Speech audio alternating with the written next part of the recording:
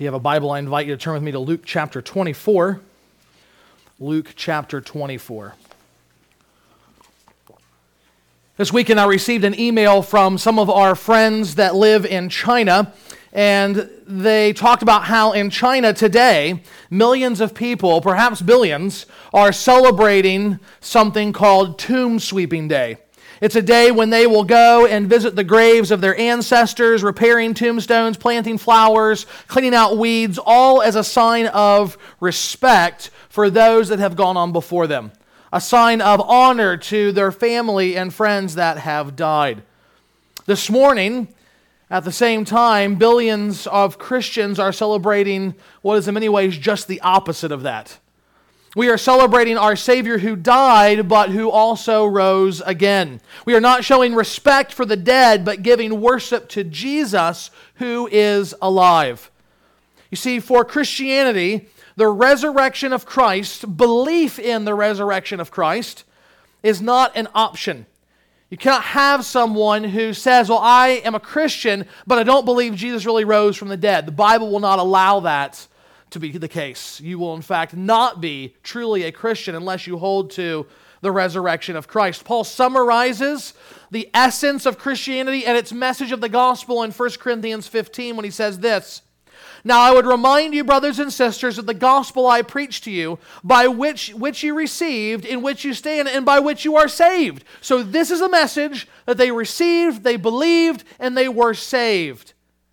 "I delivered to you of first importance what I also received, that Christ died for our sins in accordance with the Scriptures, that He was buried, and that He was raised on the third day in accordance with the Scriptures." So anyone today or back then or any time in the future, anyone who wants to be saved, that is, they want to have a relationship with the living God. They want to know Him and be known by Him and experience everlasting life and forgiveness of sins. They must believe that Jesus died, was buried, and rose again for them.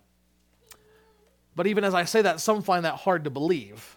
They don't have any problem believing there was a historical Jesus. They don't have any problem believing that Jesus died. But they find it a hard pill to swallow to say that Jesus came back to life. After all, they might say that people back then were gullible. They were primitive. But we're not like that. We're sophisticated. We're modern. We have science today. We know dead people don't come back to life. Yes, you can have someone that's quote-unquote clinically dead. Their heart has stopped beating. Brain activity has begun to slow. There's no breaths, but we can resuscitate them. We can start the machinery back up and have them back. But that's not coming back from the dead. Jesus was dead, buried, embalmed, and yet He came back to life, even better than He was before. And so we think that somehow they might have been hoodwinked into believing that, but we never will. We are those that presume that what is newer is truer and what is recent is decent. But if we really believe that, we're actually chronological snobs. Because if we would take any time to study it all, if we would take time to read the New Testament, what we would see is that though the ancient peoples didn't know how to make penicillin, they were not stupid. And what Luke even shows us in his gospel and throughout the New Testament as well is that the resurrection has never been easy to believe. No one just said, oh, Jesus came back from the dead. Sure, happens all the time. That was never the case. The Jews and the Greeks, everyone that encountered the gospel stopped right there. Wait a minute. Are you saying a man came back to life from the dead? Is that what you're asking me to believe? Some mocked it. Some struggled with it. But this is what Christians believed and preached and still do today, that Jesus Christ rose from the dead and is alive today. And as Luke is writing his gospel, he knows that it's not easy to believe. He knows that it's going to be a stumbling block, but he is writing to give assurance to a man named Theophilus that yes, the resurrection did indeed happen. And leading up to this point in this gospel, Luke has been focused on the life and ministry, the teachings of Jesus Christ. So he's given this narrative, not only the announcement of his supernatural birth, but how the people interacted with that, whether or not they believed that or rejected that. Now he's shown us Jesus be born and enter into his ministry. And so for the first 20 chapters of Luke's gospel, we saw sermons and miracles, explanations of fulfilled prophecies. And he moved pretty quickly through Jesus' life. He covered about 33 years in 20 chapters. But then all of a sudden he stops and he puts the brakes on. And he spends 4 long chapters on just 7 days in Jesus' life. Why? Because that week that we call today Holy Week was about everything that Jesus came to do. Everything that he said, everything that he preached, every person that he healed was all about what would take place during that week. It was paving the way for his death, which he said was coming. Jesus predicted his own death. He went to his own death. He said it's going to take place in Jerusalem, and he turned his face like flint. That means he determined to go to Jerusalem and experience a violent death, but also a death that was necessary. Because on the cross, Jesus hung between a holy God and sinful people. He was our substitute, absorbing God's just and righteous wrath for our sins. And what Luke wants us to see is that apart from faith in that sacrifice, there is no salvation. There is no way to God. There is not another path up the mountain. This is it. And the way that we can know that that is truly it, that God is happy with that sacrifice, that he is pleased to make us right with him, to forgive us through his son Jesus, is because he didn't leave Jesus in the grave. He brought him back to life on the 3rd day. But Jesus' disciples somehow missed all this. Jesus had told them what was coming, but they still didn't expect it. And so what Luke wants us to see is not only the kind of king that Jesus would be, not one that would triumph in power and battle, but one who came in humility and sacrifice. But that even today we can have confidence in our belief in the historicity of the resurrection, and we can see its saving effect for us today. So we enter into this passage now, not on Friday when Jesus has offered up his life, not on Saturday as the disciples have scattered, the women wept, and the whole world seemed to stand still, but early on Sunday morning. Jesus' lifeless body had been taken down from the cross, it had been set in a tomb, it had been covered with spices, and it was left there to decay like dead bodies do. But now on the 3rd day, Luke shows us the fullness of Christ's power and the glory of his resurrection. We're going to be looking at chapter 24, verses 1 through 12 this morning. Let's begin reading on the very last verse of chapter 23. On the Sabbath, they rested according to the commandment. But on the 1st day of the week, at early dawn, they went to the tomb, taking the spices they had prepared. And they found the stone rolled away from the tomb.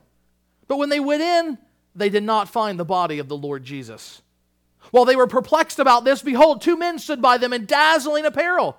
And as they were frightened and bowed their faces to the ground, the men said to them, "Why do you seek the living among the dead? He is not here, but is risen. Remember how he told you while he was still in Galilee, that the Son of Man must be delivered into the hands of sinful men and be crucified, and on the 3rd day rise." And they remembered his words. And returning from the tomb, they told all these things to the 11 and to all the rest. Now it was Mary Magdalene and Joanna and Mary the mother of James and the other women with them who told these things to the apostles. But these words seemed to them an idle tale, and they did not believe them. But Peter rose and ran to the tomb. Stooping and looking in, he saw the linen clothes by themselves, and he went home marveling at what had happened. May God bless the reading of his word. In his letter to the 1 Corinthians, Paul says that if Christ is not raised from the dead, then all of this is a waste of our time. It's meaningless. It's a complete waste. There is no Christianity without a risen Christ. But if he is raised from the dead, then it changes everything. It changes everything from the course of human history to how we live our lives today. And so as we think about the importance of the resurrection, through these verses, we first want to see the resurrection's authenticity. The resurrection's authenticity. From day one of our study through this book, and for those of you that are joining us new, we've been working our way section by section, chapter by chapter through Luke's gospel until we've arrived here today. From day one, we've said the way that Luke is writing is not basing this material on made-up ideas, on fairy tales. He is an historic investigator. Luke has traveled with the apostles. He's went back to where Jesus has lived and he's talked to people. He likely talked with Jesus' own mother, Mary, and many of the people who had interactions with Jesus. And we see woven into the story that he is writing certain historical details that only those that were there would know. It has the marks of those giving an eyewitness account. And so the overall effect is one of a well-researched document presenting to us Jesus, the Son of God and the Savior of the world. And that air of authenticity, of historic reliability, doesn't just stop every time we hit a miracle. He went through the same rigorous process before of interviewing people. Tell me what it was like before this happened. Tell me what it was like while it was happening. Tell me what happened after it happened. And so we see here an authentic recounting that bears the marks of historical fact about the resurrection, largely for two main reasons.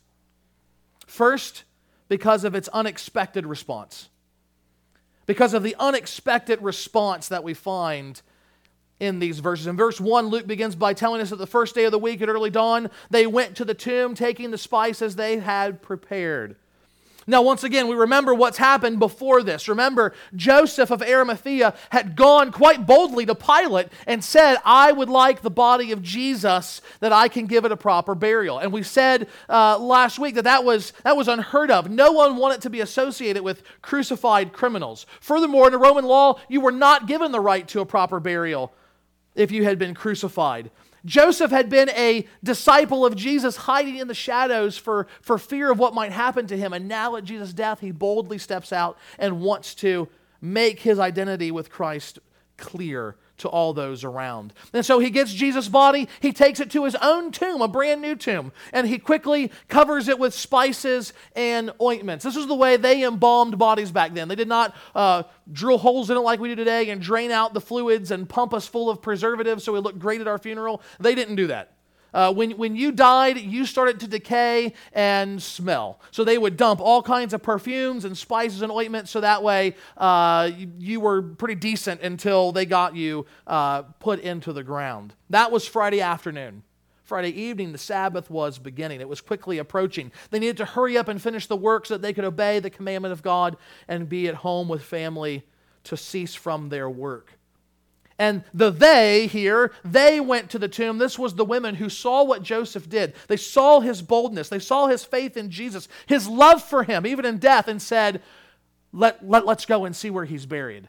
And they saw the great care with which Joseph had the body laid in. They saw the spices and ointments that were put on, and they saw the massive stone rolled into the front of the entrance so no one would bother the body. And they said, well, we appreciate what Joseph did, but, we're women. We know perfumes, we know spices, and Jesus deserves better than that. And so they're preparing in their minds to come, just as they do here the first day of the week, and put even more on, to lavish even more, as it were, appreciation and love and adoration on the dead body of Jesus. But they get there and something unexpected happens. They find the stone rolled away. Now, what's interesting in the other Gospels, on the way there, they're asking themselves, how are we going to move the stone? Now they know, which Luke is not concerned to tell us about here, it's not important for what he wants to convey, that the Jewish authorities have set a guard there. There are soldiers there, and they would have seen this after the stone was rolled away, and perhaps they thought, well, we'll get the soldiers to roll the stone away. Perhaps we'll plead with them and say, look, we traveled this far, we have these spices, but they don't really know what's going to happen. They get there, stone's gone. Tomb is wide open. Now remember, these women have already been sucker punched just a few days ago. Though Jesus said it was going to happen, it did not compute with them, and it was an emotionally scarring thing to see their friend, their brother, their son, their loved one, the one they thought was going to be the Savior of the world, strung up like a criminal on a cross. It just completely blindsided them. And now they come to this tomb. And once again, they've come with heavy hearts and some tears, and they've been waylaid. This new tomb with its large stone is now empty. They rush to the tomb, they go in, and they find not the body of the Lord Jesus. He's gone. Body's not there. Now, I want you to imagine Some people go either on holidays or on their birthdays or whenever it is. They will go and they will, much like they're doing in China today, you will go and repair and keep up the grave sites of loved ones. You will wipe the autumn leaves off the tombstone. Perhaps you'll put new flowers in. If they're a veteran, you'll hang a flag there. Imagine going to the graveyard one day.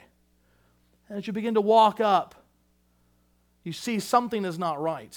As you get closer, you realize that the hole has been redug, that the casket is gone and your loved one is nowhere to be found. Imagine how that would make you feel.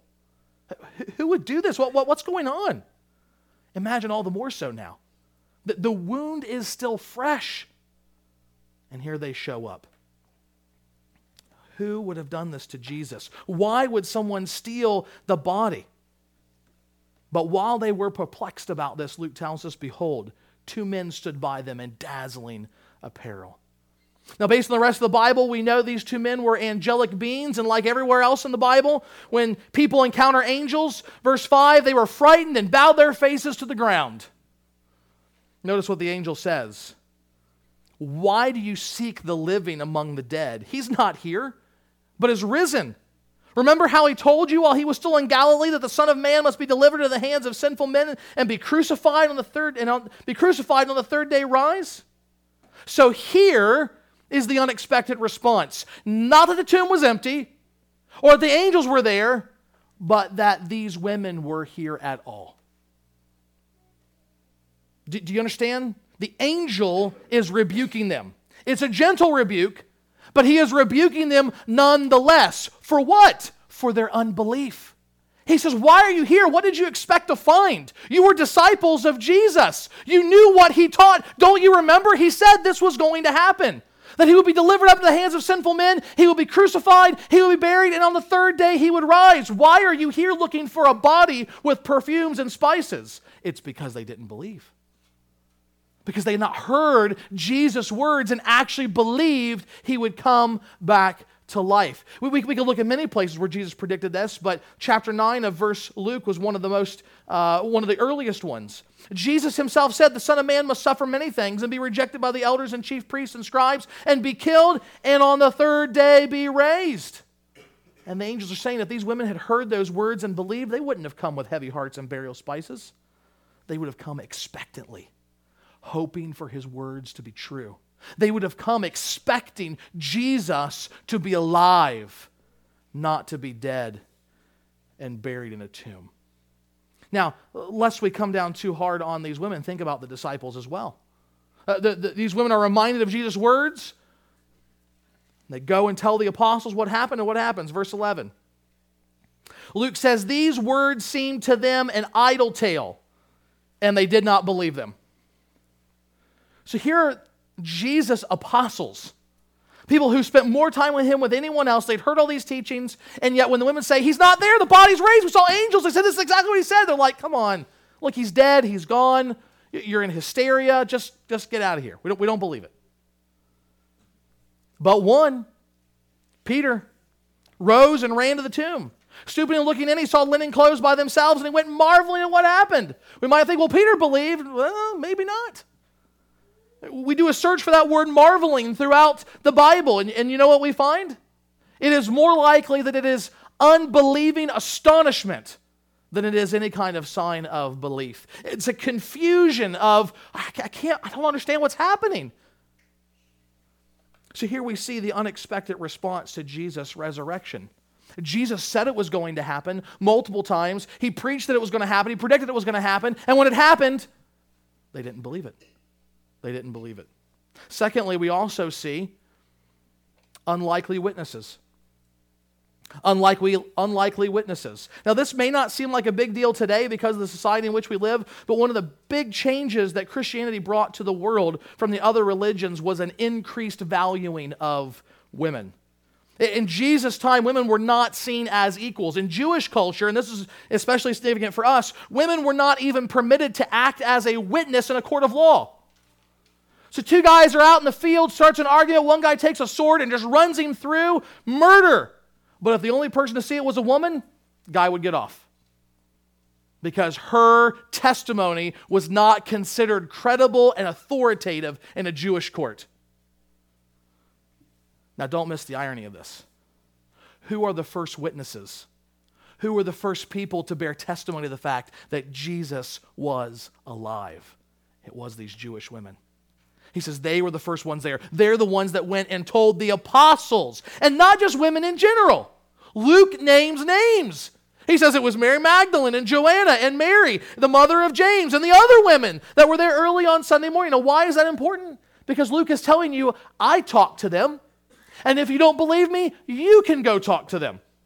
You can hunt these ladies down, and you can ask them what they saw and what they experienced. And Paul says something similar again in 1 Corinthians 15. He talks about the risen Christ, and he says, Jesus, after his death, when he came back to life, he appeared on one occasion to more than 500 people at the same time, most of whom are still alive, if you want to go check it out and talk to them about it.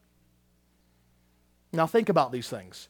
Put these things together in your mind from the perspective of authenticity. Is this an historical event? Every Easter, people like to write articles, and they do specials on 2020, and they publish books, and blah, blah, blah. And here's what they say. Jesus didn't come back from the dead. Jesus didn't claim to be God. Jesus didn't want anything about what Christianity is today. The later disciples made all those things up. Really? All right, so let's put that to the test. If you were going to make up a story about Jesus, one in which he was exalted as God and everybody should worship him and trust him to be the Messiah, would you write a scenario like this? Is this the kind of story that you would leave? Wouldn't you write something a little more impressive?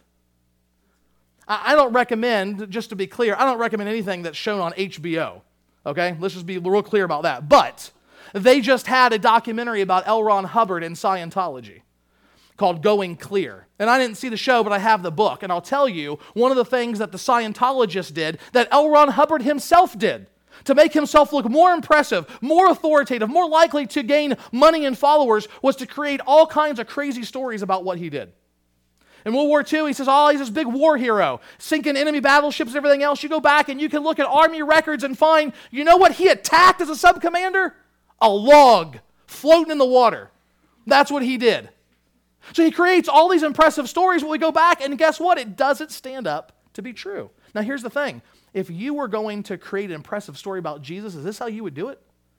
If you want to convince someone that Jesus should be believed in, would you start it off by showing his closest friends and followers being perplexed and frightened and not believing and marveling at the fact that he came back to life just like he said he would?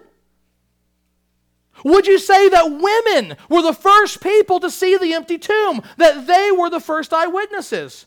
And would you give names? If you're making all this up, would you write down people's names so they could go and check their sources? I don't think so.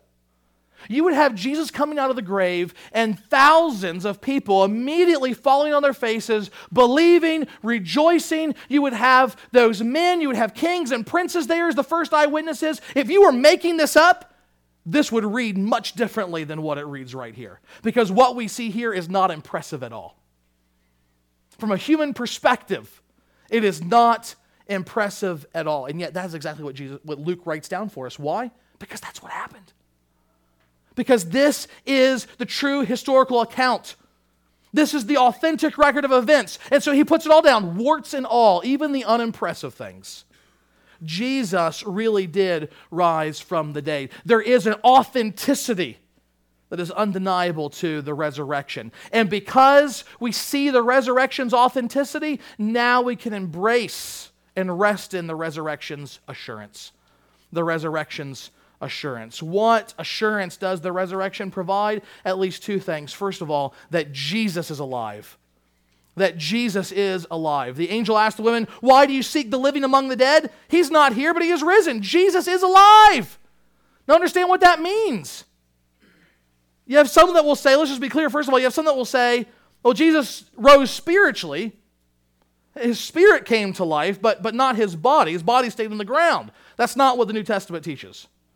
That's not what we're talking about here. First of all, why is there a need for an empty tomb and no body then? What happened to that body? Did it vaporize? Why would we emphasize empty tomb, no body, if we're saying it was just a spiritual resurrection?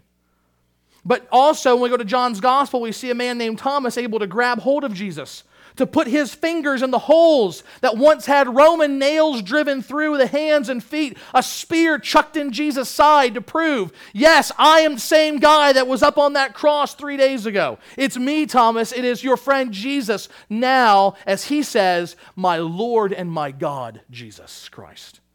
And so Jesus' resurrection was no ethereal spirit or spooky ghost. This is the reality. Jesus is alive, and what that means is Jesus is now in a class all by himself. There is no one else like him. There have been other great people throughout history. Some have been entertainers and artists. Some have been philosophers and politicians. Some have even been religious leaders. But all of them, though have followers and friends and critics even today, they're all dead. But Jesus is alive. Doesn't matter how much good or evil they did in this world, how much they contributed to society, how deep of a mark they left, they're all dead. But Jesus is alive. They might have recorded songs and films, left behind books and thoughtful ideas, but they're all dead and Jesus is alive.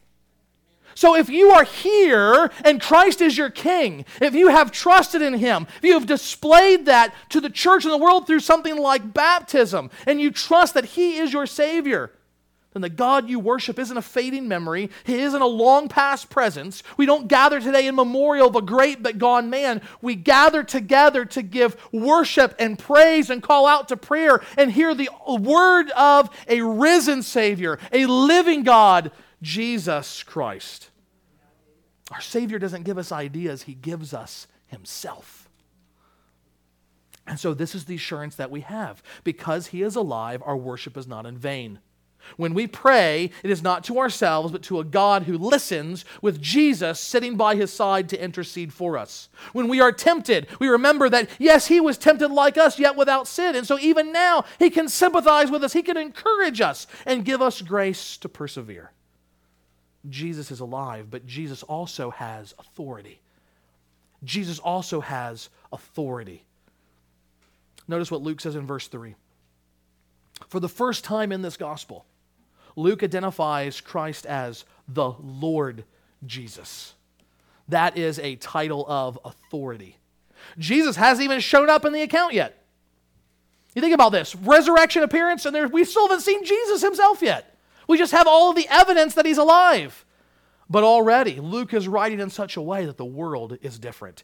Everything has changed. Jesus is alive, and now He has authority over all things. Unless we doubt that, Jesus Himself said to all of His gathered disciples that now the Father has given Him, the Son, all authority in heaven and on earth. So, what's going on in your life today? Are you struggling with money and worry or illness or busyness or family or whatever it is? Guess what? Jesus has authority over all those things. Are you busy filling out your brackets and watching sports? Guess what? Jesus has authority over those things. Do you worry about where you're going to spend eternity? Jesus has authority over those things. Now, some hear that word authority and they get uncomfortable. Like Mark Twain, who once said, it's not the things in the Bible that I don't understand which bother me, but the things I do understand which bother me. You understand what authority means and you want to pull away. You don't want an authority over your life. But authority can be a good thing as well. Think about what Jesus' authority means. Earlier, the angels told the women, remember how He told you while He was still in Galilee that the Son of Man must be delivered into the hands of sinful men and must be crucified and on the third day must rise again. That word affects all the verbs in the rest of the sentence. He must be delivered, He must be crucified, and He must rise again. What does that mean? It means Jesus has authority to save. It means Jesus has authority to save because it was through His death that He achieved atonement for sinners. And now His resurrection validates that atoning death. This was not a whimsical accident. This was not playing C, D, E, or any other letter. This is what God intended. This is what He said must happen in order for sinful people to come to know Me and to be forgiven.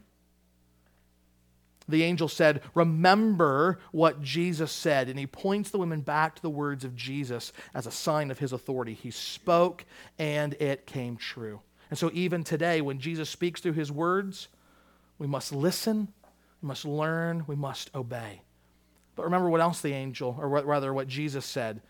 Jesus not only predicted his resurrection, but when one of his friends, Lazarus, died, he confronted his sister by telling her this. Jesus said, I am the resurrection and the life.